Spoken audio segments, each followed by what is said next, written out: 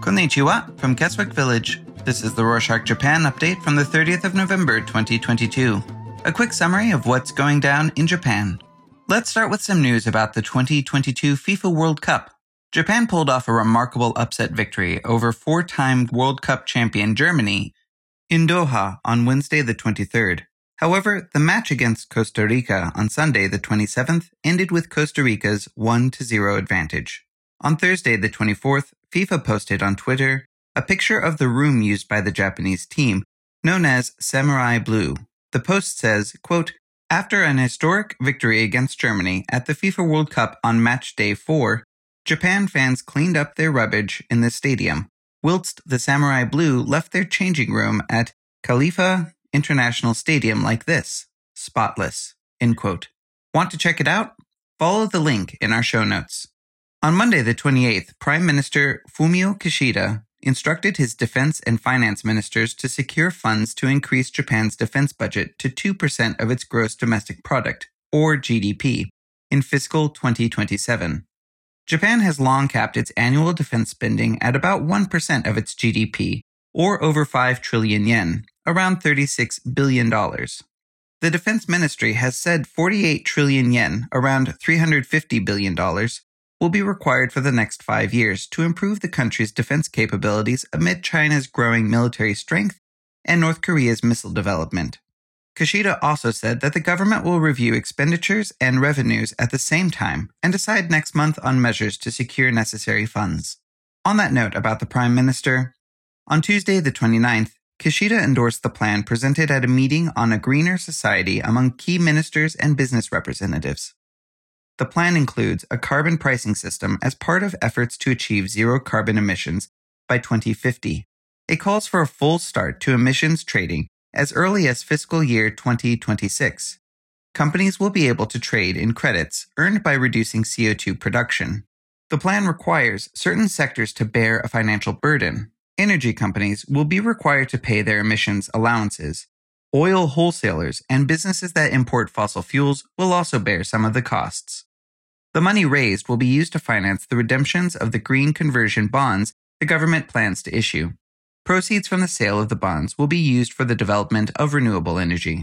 On the same day, Japan's lower house approved almost a 30 trillion yen, around $208 billion, extra budget for the current fiscal year to fund an economic package aimed at softening the negative impact of accelerating inflation and at rebuilding the economy hit by COVID-19.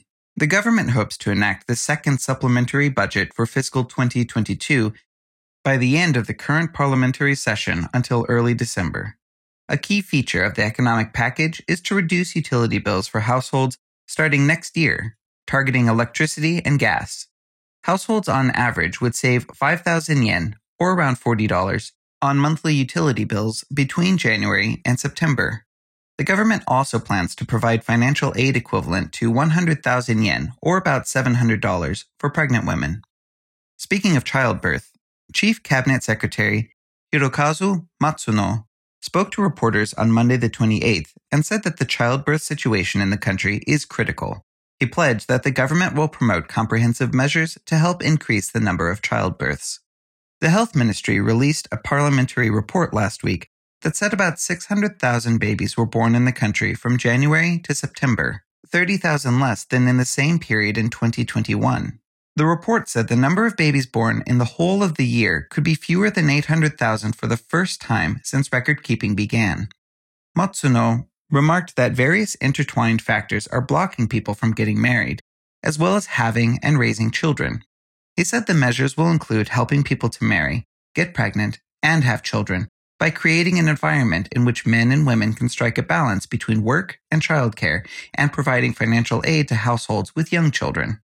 The University of Tokyo said on Sunday the 27th that it aims to double its number of female professors and associate professors to around 400 by fiscal 2027, as it pushes for more diversity on campus. Japan's leading university announced an action plan in fall of 2021 in which it seeks to raise its ratio of female faculty members, including lecturers and assistant professors, from the current 16% to over 25%. But even if the university reaches its target for female faculty members, it will still lag behind global standards. The average ratio of female faculty members in higher education institutions in the Organization for Economic Cooperation and Development member countries was 45%. On Friday the 25th, Japanese prosecutors searched offices of an ad giant Dentsu Incorporated on suspicion of involvement in bid rigging for contracts related to test events ahead of last year's Olympic Games. The searchers followed a widening sponsorship bribery scandal over the Tokyo Olympics and Paralympics, also involving a former Tokyo Organizing Committee executive, Haruyuki Takahashi, who used to work for Dentsu. Recall that Takahashi was charged with receiving around 200 million yen, or $1.5 million, in bribes from 5 companies.